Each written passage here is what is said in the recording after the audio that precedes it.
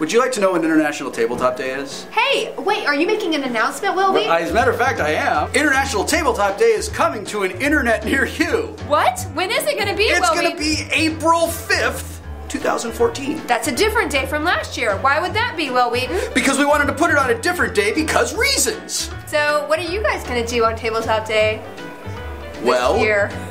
We're waiting. Movies. No more room in hell. TV. Walk here. Run for your life. Board games. It takes a very steady hand. Conventions. Star Trek Toys. action figures also sold separately. Comics. My spidey sense is tingling. Collectibles. Sold $325. Books. I'm a best-selling author. RPGs. Where are the Cheetos? Video games. Grab and peels. Music. Anime. I'm the hero! This is the G2V Podcast. Hello and welcome to the G2V Podcast. I'm Scott Woodard coming to you from the gaming mecca of the Pacific Northwest, Portland, Oregon, and joining me as usual is my co-host Arnold T. Blumberg coming to you from the other side of the country in Baltimore, Maryland. Less a gaming mecca, but still, I'm sure, pretty nice. I'm sure it is. I still have to get out there and visit sometime. Yes, but, you do. I do. You've come here, I'll go there. Okay. And but most importantly, on today's G2V, we are going to make sure the G stands for games, because joining us on the line is Boyan Radakovich, also known as Bo, one of the co-creators of Tabletop and an associate producer as well. And we are going to talk about all things tabletop and the International Tabletop Day. So welcome, Bo. Oh, thank you. It's great to be here. So the first thing I wanted to get out of the way, and you're going to find this probably a little shocking, Okay. is that, our podcast, we don't exclusively talk about games. So we think that there's probably a good chance that a lot of our audience doesn't actually know what tabletop is. Gasp. Horror. So is there any way that maybe you could kind of do an elevator pitch type of presentation, very short, to kind of give people an idea of what exactly tabletop is and where they might be able to find it? Sure. So Tabletop is a web show hosted by Will Wheaton, and it's essentially celebrity poker meets dinner for five, where Will plays board games with his geeky friends, and we record it, and it's very fun and funny, and you can watch it on YouTube for free. You go to Geek and Sundry. Well, you can go to geekandsundry.com and you can see the videos there, or you can go to youtube.com/Geek and Sundry, and Tabletop is right there, and it's actually the #1 show, so you shouldn't have trouble finding it. It's really well received, and the fans love it. It is terrific. I've watched pretty much every one. Excellent. And from the very beginning. And it's a great show. And as far as I'm concerned, it's one of the best ways to introduce people to not just the idea of board gaming and social gaming, but also to just a great way of learning about certain games that they might want to add to their collections as well. Yeah. You guys do a superb job of educating the audience. Yeah, thanks. I mean, Tabletop's not really about the game. This is one of the secrets. It's really about the guests. It's about the camaraderie and the joking and the banter. It's a celebration of game night, just like our game night, except, Will's slightly cooler, and he has slightly cooler friends, and the set's slightly cooler than our normal game house. But, it's pretty much the same thing, where we hang out, we joke, we have a good time, and, you learn a new game. And it's been great for the community. We really introduced a lot of new fans to tabletop gaming, and I'm really proud of it. Yeah, as you should be. And the one thing I'm curious about is I've heard you interviewed on various other podcasts, and one of the things you talked about was right from the outset, when you guys were first getting this concept off the ground, you contacted a number of gaming publishers, and my assumption is that you wanted obviously support from them, but does it come down to them just providing you with games to try, or is there's something more to it? Well, I asked the publishers for permission to use the rights, the promotional rights of the game on the show. We want to use their images, we want to use, like the art from the game and so on. And because it's all copyrighted material, I want to make sure that we're okay. So it's really more about making sure that the show really represents the game and that the publishers are happy with it. And the more support they give, the better the episode looks, so. Yeah, it's not a sponsorship thing at all. Tabletop is free. It's free to watch. And it's also free to be on the show itself. They're not sponsored gigs. They're not commercials. And that's actually why the show is really popular, because it's genuine, right? Like, you can see Will, that's him playing games that he actually loves with his friends, and that recipe, be passionate, be honest, and share, is the recipe for success on the internet. Yeah, and it seems like a lot of the publishers, I mean, for obvious reasons, certainly would like to have their games represented on the show. And because isn't there what they've now coined the Wheaton effect that's in place? Yeah, it's actually, I knew that there was going to be appropriate sales lift on the episodes, basically on the games that are featured on the episodes. Originally, I thought, maybe it'll be like 30% lift, which is ridiculous if you know anything about advertising and marketing. But the effect is actually magnitude higher than that. It's really powerful. Fans gravitate to the episodes. They use it to teach their friends how to play the game. And then, in a gaming group of 4 or 5 or 12 people, however many you have, someone's likely to pick it up. And so there is a, commensurate sales lift. And yep, you can call it tabletop effect or the Wheaton effect. And it's cool. Actually, last year I was up at Amazon interviewing for a job, and they had every single thing that I had ever done up on their walls. Like, they had reams of data and all kinds of. It was pretty. How do I say it? It was interesting to go to a place where they know everything about you and everything that you've done. But a little humbling, I would think. It was yeah, it was a little bit strange. I was thinking the word creepy, but I guess it depends. This is the world we live in, right? It's the future. I love living in the future, but at the same time, sometimes you're like, yeah, that's a lot of information out there. Yeah. Actually, what you just said about the future is one of the things I wanted to ask you, too, because I was thinking just in general about how, as you've said, Tabletop is available for free for people to see on YouTube. And the very concept of the show, is this something that you think maybe even a few years ago would have been something you guys would have been pitching, say, to a network or a cable channel? Because the world of media has changed so much now. There's so much, whether it's Netflix or Amazon producing content or content going direct to YouTube. You're part of the whole transformation of so much entertainment and so much media going online, where there's no longer that traditional conduit anymore. Would you have possibly seen this going to like a cable channel years ago, and now, you don't have to do that? Yeah, I mean, that's part of the creative destruction created by the internet, right? It forms a new connection to the fans. You don't have to go through traditional distribution. And you can basically put stuff up on YouTube and get direct support from the fans, and it's pretty awesome. But that was actually part of Google's plan, I would say, from the start. I love Google for a lot of things, but I think part of the creative initiative in creating all the channels like Geek and Sundry was to disrupt the current system, right? It was actually designed to disrupt cable networks, even Amazon, Netflix, Hulu, that sort of thing. Like, it was intentionally designed to put out high quality content that would be streamed directly to fans. And so that's very in line with Google's business practice. I'm not going to call it monopoly, but it's clearly part of their strategy. Now, one thing that's kind of interesting, going back to what we were talking about in regards to the tabletop effect, between when I have very, very little time on my hands, because it's either working on book projects, editing for role-playing game companies, or doing this podcast or whatever else, I actually managed to get time into work at Powell's Books. Yeah, Powell's is awesome, man. There you go, man. That place. Yeah, and I work at the Cedar Hills location, which is where we do our tabletop events for International Tabletop Day. Yeah. So last year, I was actually one of the hosts of the event. I was sort of emceeing that whole thing, walking around, dropping beats on the mic, and maybe that's a little embellishment, but. But of course, Amy Berg was there and teaching everybody how to play Ticket to Ride. And I have to say, from an insider's perspective, that event was so hugely successful for Powell's. Mm-hmm. And I'm sure it's been the same for everybody who's been involved with it.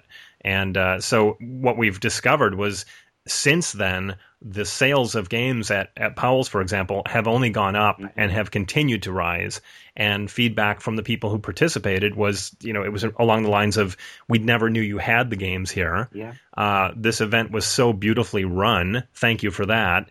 And also, we're huge fans of Tabletop. Yeah. And it was thanks to you guys that all that came together. So now we have people coming in saying, when's the next one? And of course, you guys just made that big announcement a couple weeks ago in LA. So, of course, if people haven't heard, the next one is when? Tabletop Day 2014 is Saturday, April 5th. Cannot wait. Yeah. So the thing about, okay, so how do I say this? For us, we're basically trying to grow the community. Right, we're trying to create more gamers. We're trying to spread the love and share our passion for gaming. Right, like Will and I are exactly on the same page with this. And yes, there are sales increases that happen, and yes, these kind of metrics can be measured. But that's not the goal, right? The goal is to create more gamers. And so what happens is that fire is lit. And so for Tabletop Day, what we wanted to do is create a way for fans to find each other. And so created tabletopday.com, which is basically a free database that lists all stores and publishers and fan groups all in one place. And it's just a neutral ground for people to celebrate the hobby, and share their love and passion for tabletop gaming. So with Powell's, I was really happy about it because they have such a strong community outreach already. Like, it's part of Portland, right? I mean, oh yeah, people. I mean, I heard about Powell's when I was living in Colorado ages ago, and it was sort of like a mecca for me. Like, and actually, when I visited, I was like, "Oh my god, it's so cool!" And so for games, it's just the same thing, right? There is a community out there, and so once you say, "Yes, this is a safe place for you to come," and you can hang out with game designers or cool celebrities like Amy Berg, and you can learn games, and it's just like it opens up a whole new community that was basically invisible before. Yeah, and it's funny too because one thing that I've also noticed outside of retail is that with obviously for many years there have been gaming conventions and other types of gaming events, but they were sort of way off the radar of your average person, and that even those have begun to grow in attendance. They've actually begun to blossom. Up here, there's GameStorm, which I think you've been to GameStorm, haven't you? I've been a guest at GameStorm. Yeah, there you go. And I've been doing conventions for a while myself. And it's just been exploding. Like if you walk into the board gaming rooms, which of course I think just wasn't that many years ago, where the board gaming room might have been 4 tables. Now they're massive components of these conventions. And again, I'm sure if you talk to a lot of the people playing in those rooms, they would say, "Oh, well, I heard about this game on Tabletop." Yeah, I love it. Actually, last year I was at Phoenix Comic-Con. Oh, maybe it was the year before. Yeah, it was right after Tabletop launched, which was in 2012. And Phoenix Comic-Con is like Rose City Comic-Con for you guys in Portland, or Emerald City Comic-Con. It's a great regional show. And I was going down the elevator, which has like a glass encasing, and you can see the gaming areas below. And I used to be the gaming director at Phoenix Comic-Con, and so I help organize this stuff. But when I was coming down the elevator after Tabletop, I noticed that it was like Gloom next to Tsuro, next to Ticket to Ride, next to Dixit, with all the stuff that we had aired on Tabletop. And the effect is strong, right? I mean, people love it. They love sharing. And Tabletop does a good job of telling people, like, hey, these are good games. You really should carry them. And if you're a comic book convention and you have a gaming room and you carry like the 40 games that are on Tabletop, you'll probably do okay. You know what I mean? Oh, yeah. Well, and another thing, too, is I've been gaming for many years, as I said, and one of the trickier things oftentimes, because especially if you're acquiring massive volumes of games in your collection on a weekly basis, is keeping up with the rules and teaching rules correctly and accurately. And even though you say, even though obviously the emphasis on Tabletop is on the people playing the games and the social experience, the fact that you do provide really nicely detailed instructions and also a nice overview on how the game is played is also a terrific resource for people who are getting into these games, so they can just bring that up and refresh themselves on how to play a game. We didn't really have that when I was really getting into, say, for example, when I was getting into Euros in the mid-90s. That sort of thing didn't exist. It was either the poorly translated German rules that you worked your mind around, or a friend who might know how to do it better. But it's just great how you're offering that as well. Oh, thank you. I'll take that as a personal compliment, because I actually write the rules section, and the intro part that you see Will, at the beginning of every episode, Will says, like, Lords of Waterdeep is a worker placement resource management game, and blah, blah, blah, and goes through the mechanics of how you play the game. That's the section I actually write. So I do that for the show, and then also on set, I make sure that all the guests know how to play, and I kind of coach them through, what it's like and, some strategy tips and so on. Some people take direction great because they're actors, and others are just there to have a good time, and that's very normal for game night as well. Some people are more competitive than others. And then also, I do help the editing to make sure that, especially when it comes to rules, clarifications, and how to teach the stuff, that it's presented in a simple manner and that we're not overwhelming the fans with information, right? Like most people, when they teach board games, do a bad job of it, Oh, yeah. I'm guilty as charged. Where they basically just take out the rule book and just start reading everything. It's like, no. You really only need to know what the theme is, what you need to do to set up and start playing. Everything else you can learn in-game. And that's the way proper demos should be run. And if you're teaching a new game and you don't know what that looks like, just watch an episode of Tabletop because Will does a great job of it. For the zombies to win the game, they're going to have to stop the humans from doing that before the sun comes. Oh, mother balls, other things that people shouldn't say on TV. I'm looking forward to that part of the gag reel that's just me trying to remember where I'm lost. Are you ready to find out who's going to up an otherwise relatively decent take? Wait no longer. The answer is me. They'll draw cards from their hero. Really, Will? Really? G2B.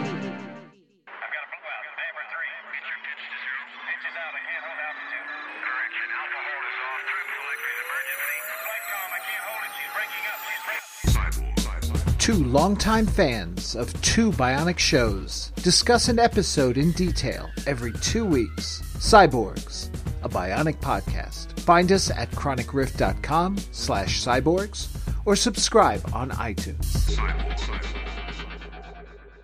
I have to throw in here because of the three of you, I'm the least experienced in terms of actually doing a lot with games as opposed to some other things that I enjoy, whether it's some of the other things we talked about. But having friends that have thrown many game days where we've all gotten together, one of the things that unfortunately hasn't always worked well is starting a day off with just a marathon reading of rules. Oh yeah, that just never and even if I'm interested and get engaged and think, oh, this looks like a really fun game, hearing all that and it's what I consider being sort of a novice. My reaction always used to be, why don't we just get the basic gist of it and then jump in and actually watch the game evolve? Yeah. We'll get it as we play it. And it's so nice to hear that that's really the right way to go.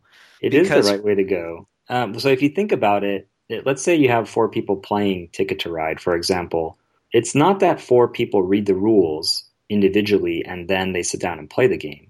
It's usually one person reads the rules and then tries to convey it. So in this example, the majority of the players don't know the rules. They literally learn through playing the game, right? So that's normal. It's actually that's the norm, right? So if you take it that way and you start teaching that way, it's very easy. You're like, look, here's the theme. This is what we're doing. It's awesome. You're going to have a good time. It takes about 30 minutes or 45 minutes or 60 minutes or 90 minutes or however long the game takes. And it's cool for these reasons, and let's get going. And then that's it. Like you're already playing the game. Should not take more than 2 minutes, 5 minutes to explain to get started. Now, some games aren't like that, right? Some games are very deep strategy games, and they require a lot of explanation and setup. That's fine, but do not take those games to a casual event where you're going to be playing with people who, maybe aren't familiar with like a 4-hour strategy game, right? Like you don't start breaking out Twilight Imperium or Eclipse or Aura et Labora or whatever, in just like thinking you're going to read the rules and set it up and go. Like that's, you're asking for trouble there. You mean we're never going to see Advanced Squad Leader on Tabletop? No. I mean, there's a lot of great games, right? But Tabletop, its mission is to be like the ambassador, right? It's supposed to be introductory. It is intentionally designed to welcome new players, people who have absolutely no idea about gaming. Maybe they're like geek adjacent. their friends play games, or they've seen games at conventions that they go to, like maybe they're Doctor Who fans, and the only experience they have is maybe they want to, hang out with their friends, or, oh, there's a Doctor Who game. I'll play in that, right? But some guys, I think they take it too personally, like these like evangelists, like where they need to teach everything, and they're so worried about the points and the rules and all this kind of stuff. It's like, that's not the point, man. Yeah, like, I've met a few of those. Yeah, I had a few of them in my game groups over the years. Sadly, and that's okay. I mean, there is a position for them, but they're certainly not the host, right? They're not the person that greets you at the door that says, "Welcome to our event." I'm so glad you're here. Why don't you have some coffee or sit down? Like, where are you from? Kind of like the host, like a concierge type person, right? That person needs to be friendly and welcoming and inviting, and needs to present the hobby as normal. Like, you don't just show up out of the blue and suddenly you're into like hardcore gaming, whatever that is. But it's only a couple steps to get there, right? Like in tabletop board games, I went from, I've been playing for a long time, but like of the modern games, right? I went from Settlers of Catan to Puerto Rico, which is a pretty deep strategy game. And then from Puerto Rico, I was deep. So it was like 2 steps for me, right? And like I was playing all kinds of games. Like we used to play games in German. We wouldn't even wait for the translations, and stuff like that. So, and same thing with role-playing games. I started when I was a kid playing Dungeons and Dragons, and it was a great experience. And then from that, the next step, I think I went into Palladiums, like kind of riffs and that kind of stuff. And then from there, Hero System, which is like pretty much as crunchy as you can get, right? So yeah, massive tomes. Yeah, so like 2 steps is all it takes to go like really deep, right? So don't forget where you come from. We all started playing games that weren't hardcore. Like we all, started with the introductory games. So remember where you come from, and always be welcoming and inviting to new fans. And then remember, it's only like 1 or 2 steps away from them playing hardcore games. And that's awesome. Like you want someone to play like Pathfinder adventure card game with you. That's awesome, right? So super, super great game that my friend Mike Selinger made. Very popular now. But if you open it up, you're like, oh my God, there's like 700 cards in here. And there's like, what is happening? Like, this is so, if you break it out, you're going to intimidate a new player, right? However, if you scale it back a bit, and maybe they start with something a little bit easier to manage, like Ascension, or Race for the Galaxy is probably a little bit too hard, but something like that where it's like, here's a game that's really good for you, and then from there, from that half step, then go to the next level. Right. And you'll know if someone's a gamer or not, or what kind of stuff they like, and just be respectful. Not everyone's going to be as passionate about something as you are, but it's okay. It's okay for them to like whatever they like.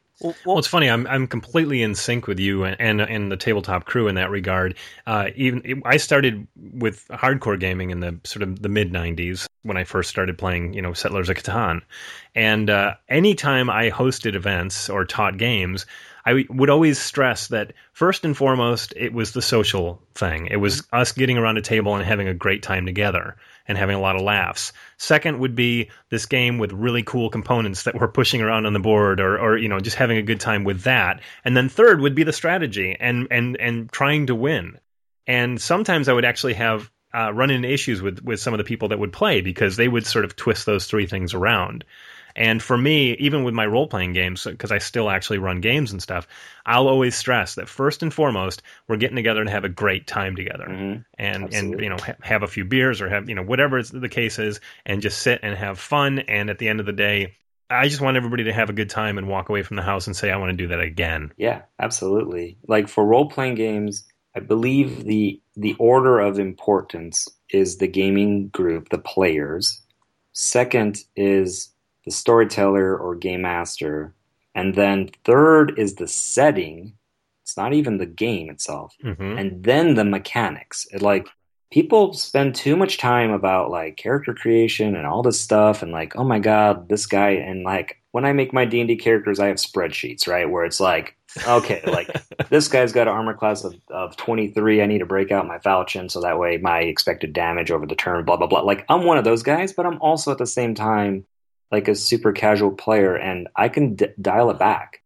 Mm-hmm. And so I think it's important for people who are used to playing like really crunchy games to just kind of let go, you know, and find a good group, find a cool place to hang out, like a club or like a game store, or like with Powell's, like I consider Powell's like a community center. It's not even like a store. It's just a place where like geeks hang out, and, you know, it's like Mecca. You know, find some like-minded people. And it might be that you just haven't found the right group, you know, and it's okay. Look around, go to tabletopday.com, find an event, find some friends, you know, go onto Reddit, go onto Board Game Geek, go onto Facebook and just post about it. It's totally normal now, guys, to just play games, right? Like, if I post that I'm playing tabletop games, people are like, "Oh, what is that? I want to play too." In that voice. Exactly, in that voice. No, it's because we've broken through. I mean, we honestly have. Like, you see tabletop games on shows like Tabletop, but also Big Bang Theory, right? It's a really big force out there in showing geek culture, and like, they play tabletop games all the time there. Sheldon's a game designer even. He's got his own board game, you know, and it's cool. I want to build a road, but I need wood. Do either of you fellas have wood?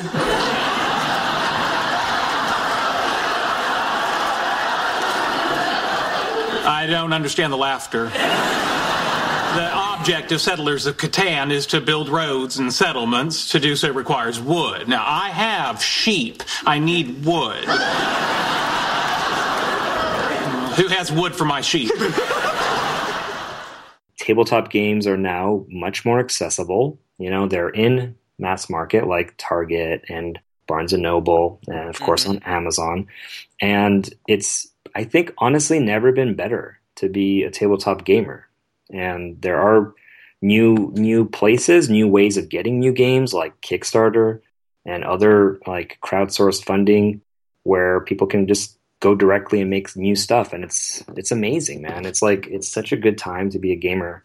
I really encourage people to go out and play with their friends, play with their children, play in public. You know, that's part of what Tabletop Day is actually about, is to demystify it and to make it normal, make it seem perfectly normal to go into a Starbucks and play Bananagrams. You know, people are like, "Oh, I like Scrabble." Great. You're going to love Bananagrams. And it's like, "Oh, I want to play Monopoly." Okay, cool. Let's play Settlers of Catan or Ticket to Ride, right? There's all these games that people remember from childhood, but there are leveled up versions of them now that are just so much better.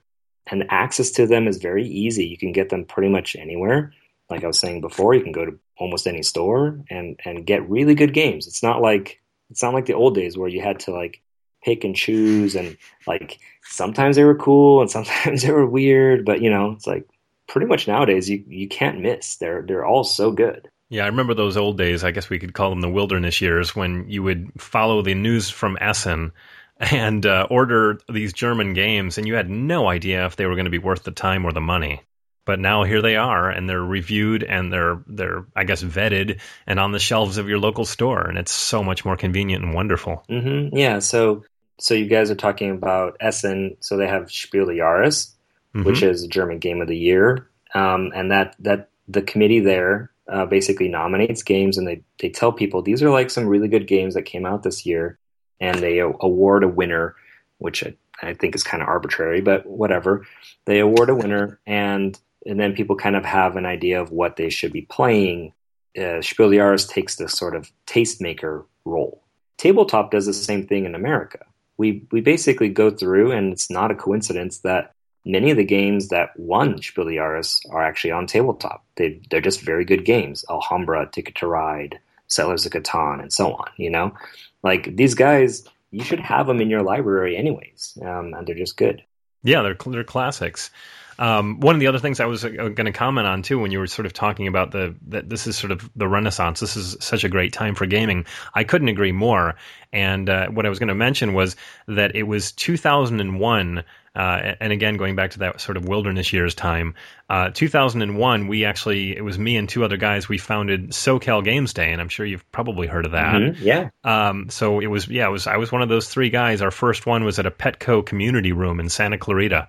And now they just had their 57th, which is kind of shocking. I dumped out of it when it was in the 20s or 30s, and they just had their 57th event, and it's just astounding how that thing alone has grown. And what it was an extension of, it's basically what you guys have done. It started in the homes, and everybody said, hey, we should do something where we can bring it into a public venue mm-hmm. and get more people involved. And I think anybody can do that. Yeah, absolutely. It doesn't have to be International Tabletop Day. It can be founded by the local community, and you guys are certainly inspiring that kind of thing. Yeah, exactly. And so Tabletop Day is supposed to be the start. It's supposed to be the spark, right? It's that tentpole event that we all gather around. It's the ornament on top of the Christmas tree, right? But it's not the Christmas tree itself. Like, that's us. That's the community. So if you are inspired by tabletop and you want to start a game day or a game night or whatever it is, or a gaming club, do it. And then get together with your friends, post it, and then here's the secret: have regular meetings.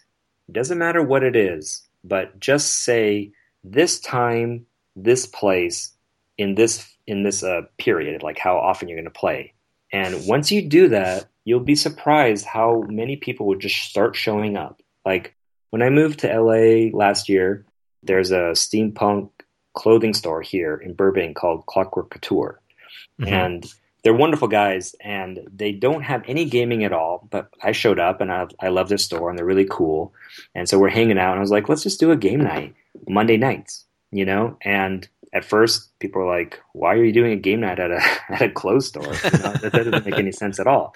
And then now it's a regular thing. We basically, Monday nights, people show up, and you get 2 dozen people there just hanging out, playing games, and then they have game days that are weekend events. They're little mini conventions, and they get 100 people or so. And it literally just started with me saying, okay, Monday nights, we're going to meet here and play games. And that's all it takes, right? So mm-hmm. for your group, maybe it's the first Saturday or whatever it is. And we're going to meet at this coffee shop, and we're just going to start doing it. And once people have that on their schedule, they're like, oh yeah, it's the first Friday. I should go hang out and do a thing. And it makes it a lot easier to organize and plan. And humans love that. We love having order to chaos. And, games provide that. And game days provide that as well. Check it out. Game board. Shut the fridge. It's game board. It's f***ing game board. Say what? G2V.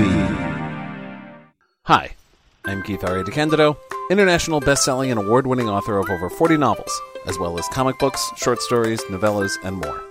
I'm also an editor, currently hiring out through Creditorial, a musician, currently percussionist for the Boogie Nights, and a whole lot more. Hear me talk about my writing and my life, and also do readings from my work on my twice-monthly podcast, Dead Kitchen Radio, part of the Chronic Rift Network. For more information, go to chronicrift.com or to deadkitchenradio.mevio.com.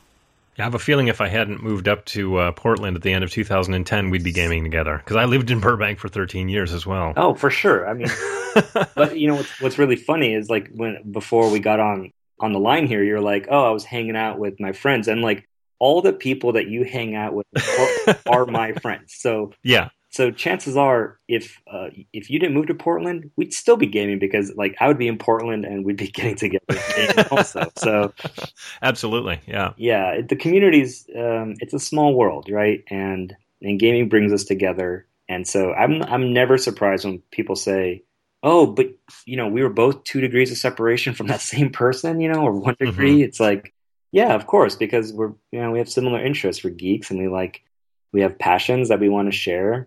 And yes, I am a tabletop geek, right? But I can tell you that if you are like a sci-fi geek or a comics geek or anime or whatever it is, video game geeks, that we are much more similar than we are dissimilar. I really do not believe this like marketing statement that like, look, I'm a tabletop guy. This is what I do. I don't care about these other things, because I bet you we watch the same movies and the same TV shows and we laugh. Well, that's absolutely true. Yeah, you meet people that have even one or two things in common, particularly when it comes to things like genre entertainment or gaming. You very quickly find out that there's probably a list of 100 things you have in common. Yeah, it's just the way it is. Yeah, it's very similar people, no matter where you're from. It even crosses gender, crosses age, crosses everything. Yeah, I remember visiting Japan, and I could still tell who the gamers were, and like who the geeks were, because like I called it like the otaku gene. Like you can kind of like see it or something. Like there's like, oh, I know we're going to be friends, because there's something about it. It's kind of hard to explain, but so maybe you're not into tabletop, and that's okay. But I bet we can have a conversation about Lord of the Rings or whatever, or the new Star Wars movies, or like all kinds of stuff that's like common ground to us. Absolutely. And I mean, in a way, that's sort of a slight promo of our show, because that's what we're trying to do with our podcast is appeal to all the different aspects of fandom and gamers and whatever it may be, and trying to find our way into everybody's lives and show that there's a sort of a combined similarity right there, and it's working well. Well, it's like you were saying, Bo. Also, just the one word that comes up frequently when I talk about things too is the things you're passionate about. A lot of these things are driven by that. It's a very strong emotional connection. It's passion, and part of that, which also seems to be where a lot of your inspiration has come from for things like Tabletop Day, is it's not just passion about engaging with it; it's about sharing it with other people. Absolutely. That's absolutely right. Will's famous for saying that. It's geeks are not defined by what they love, but how they love it, right? It's that passion. It's that deep fire inside them where not only do I obsess about Name of the Wind and like, or Hunger Games, and I know like I have the maps like in my mind and all that kind of stuff, but that I want to share it with you. It's not that I love Doctor Who, but that I'm cosplaying as it. Like, look how awesome this is. Look how I spent all this time making these costumes, and it's not just I love board games, but I want you to love board games also.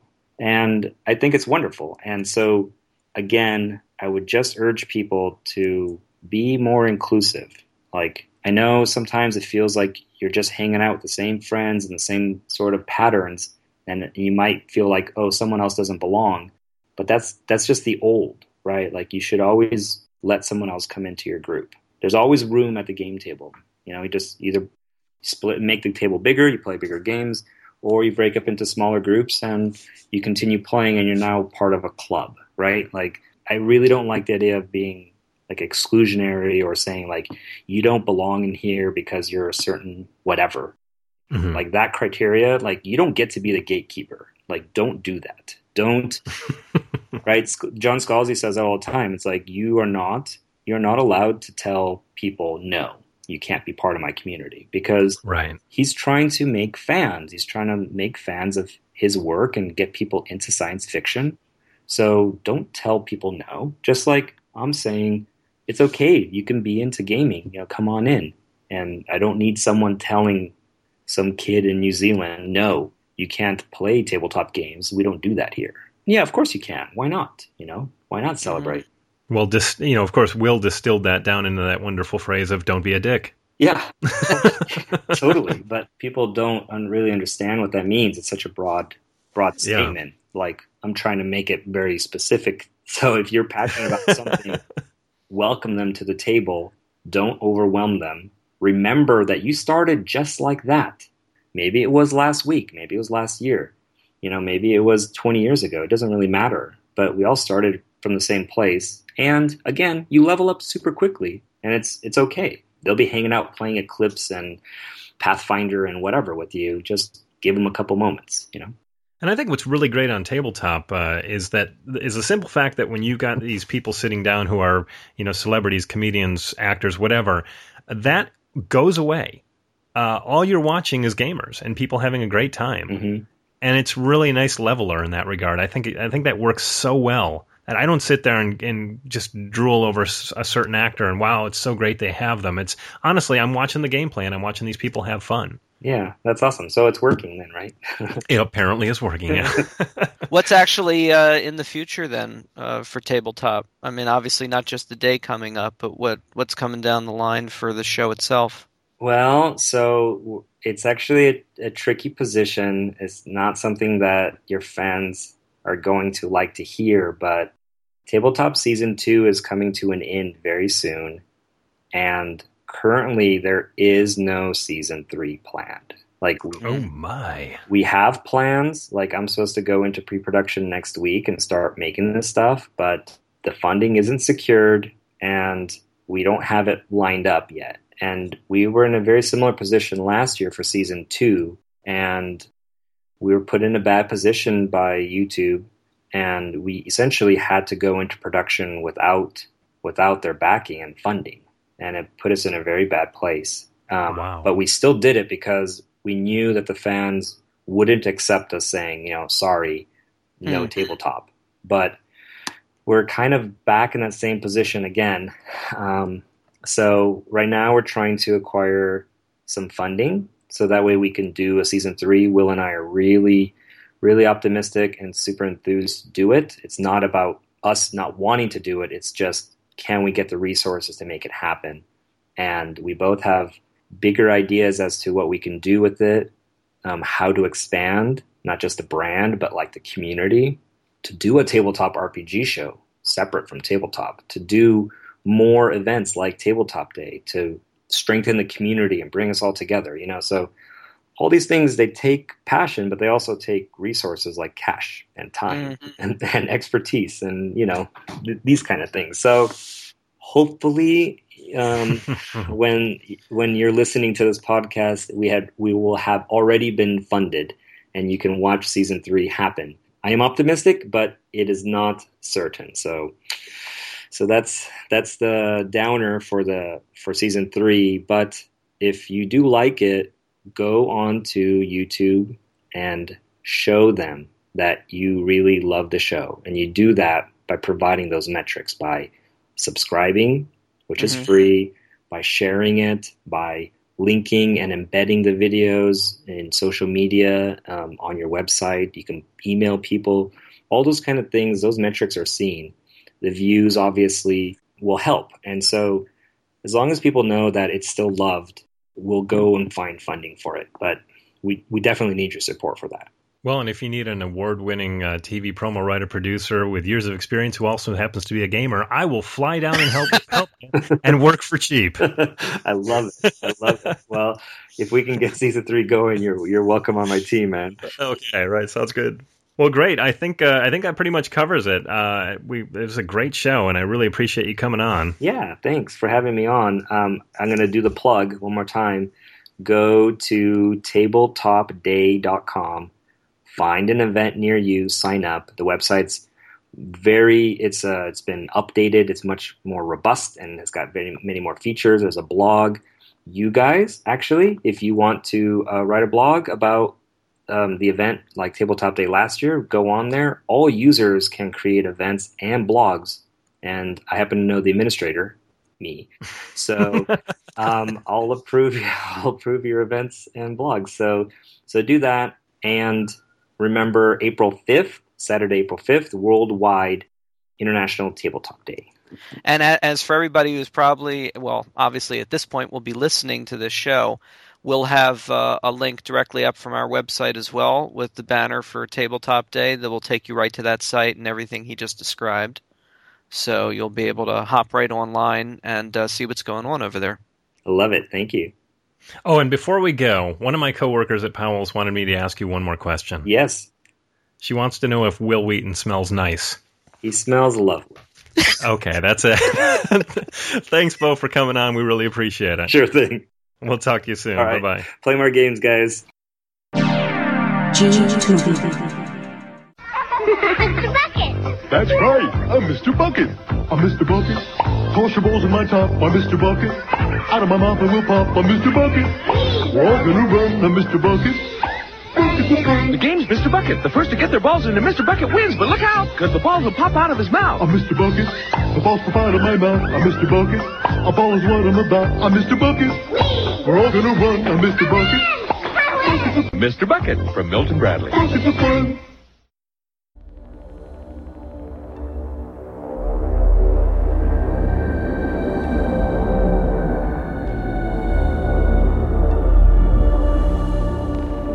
Hey everyone, this is Scott flying solo for a little G2V bonus feature. So for 2014, one of the many new and exciting things we have planned for G2V are reviews. Reviews of movies, books, games, comics, toys, or whatever else you guys send our way. Hint, hint. You'll be able to enjoy these reviews in episodes of the podcast, in text form on our website at g2vpodcast.com, and even as YouTube videos, but more on that later.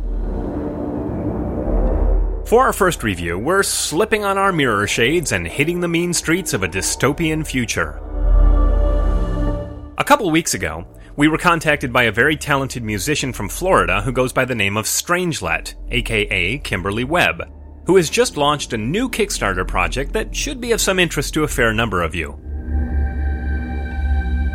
Strangelet is currently seeking funding to complete a cyberpunk-themed soundtrack or soundboard for your game table. Whether you use it alongside your tabletop role-playing games like Cyberpunk 2020 or Shadowrun or Daring Tales of the Sprawl, a line I edited for Triple Ace Games and must therefore shamelessly plug, or you let it run as you enjoy an exciting game of Android Netrunner or even Warhammer 40k. This album, consisting of atmospheric tracks, dynamic songs, and even sound effects, is sure to augment your gaming experience.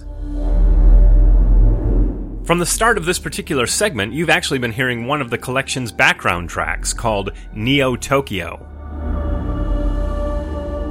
There will also be songs, many of which have a great 80s vibe to them, like Tangerine Dream or Synergy, and this one's called Street Beat.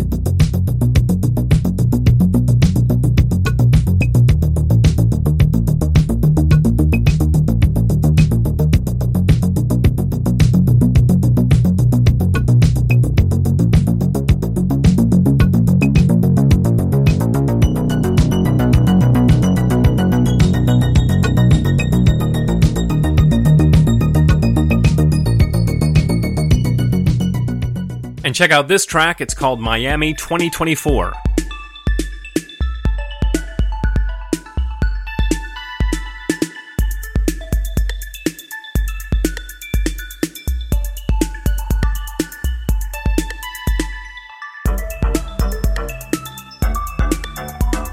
To quote the Kickstarter page, Cyberpunk Soundtracks is a collection of retro-futuristic tabletop gaming soundscapes, sound effects, and songs to set the mood and inspire creative gaming sessions for cyberpunk and science fiction-themed games. A $30 pledge level will get you 3 hours of downloadable content, a total of 30 tracks. A $50 pledge will get you 100 tracks, that's 7 hours worth of material. And there are even a couple higher pledge levels where Strangelet will actually work with you to compose custom tracks. From what we've heard so far, this is going to be a terrific assortment of cyberpunky goodness, and if you like what you hear, pop on over to the Cyberpunk Soundtracks Kickstarter page for more information and a few sample tracks. You'll find the link in the show notes. Good luck, Strangelet, and thanks for letting us know about your Kickstarter project.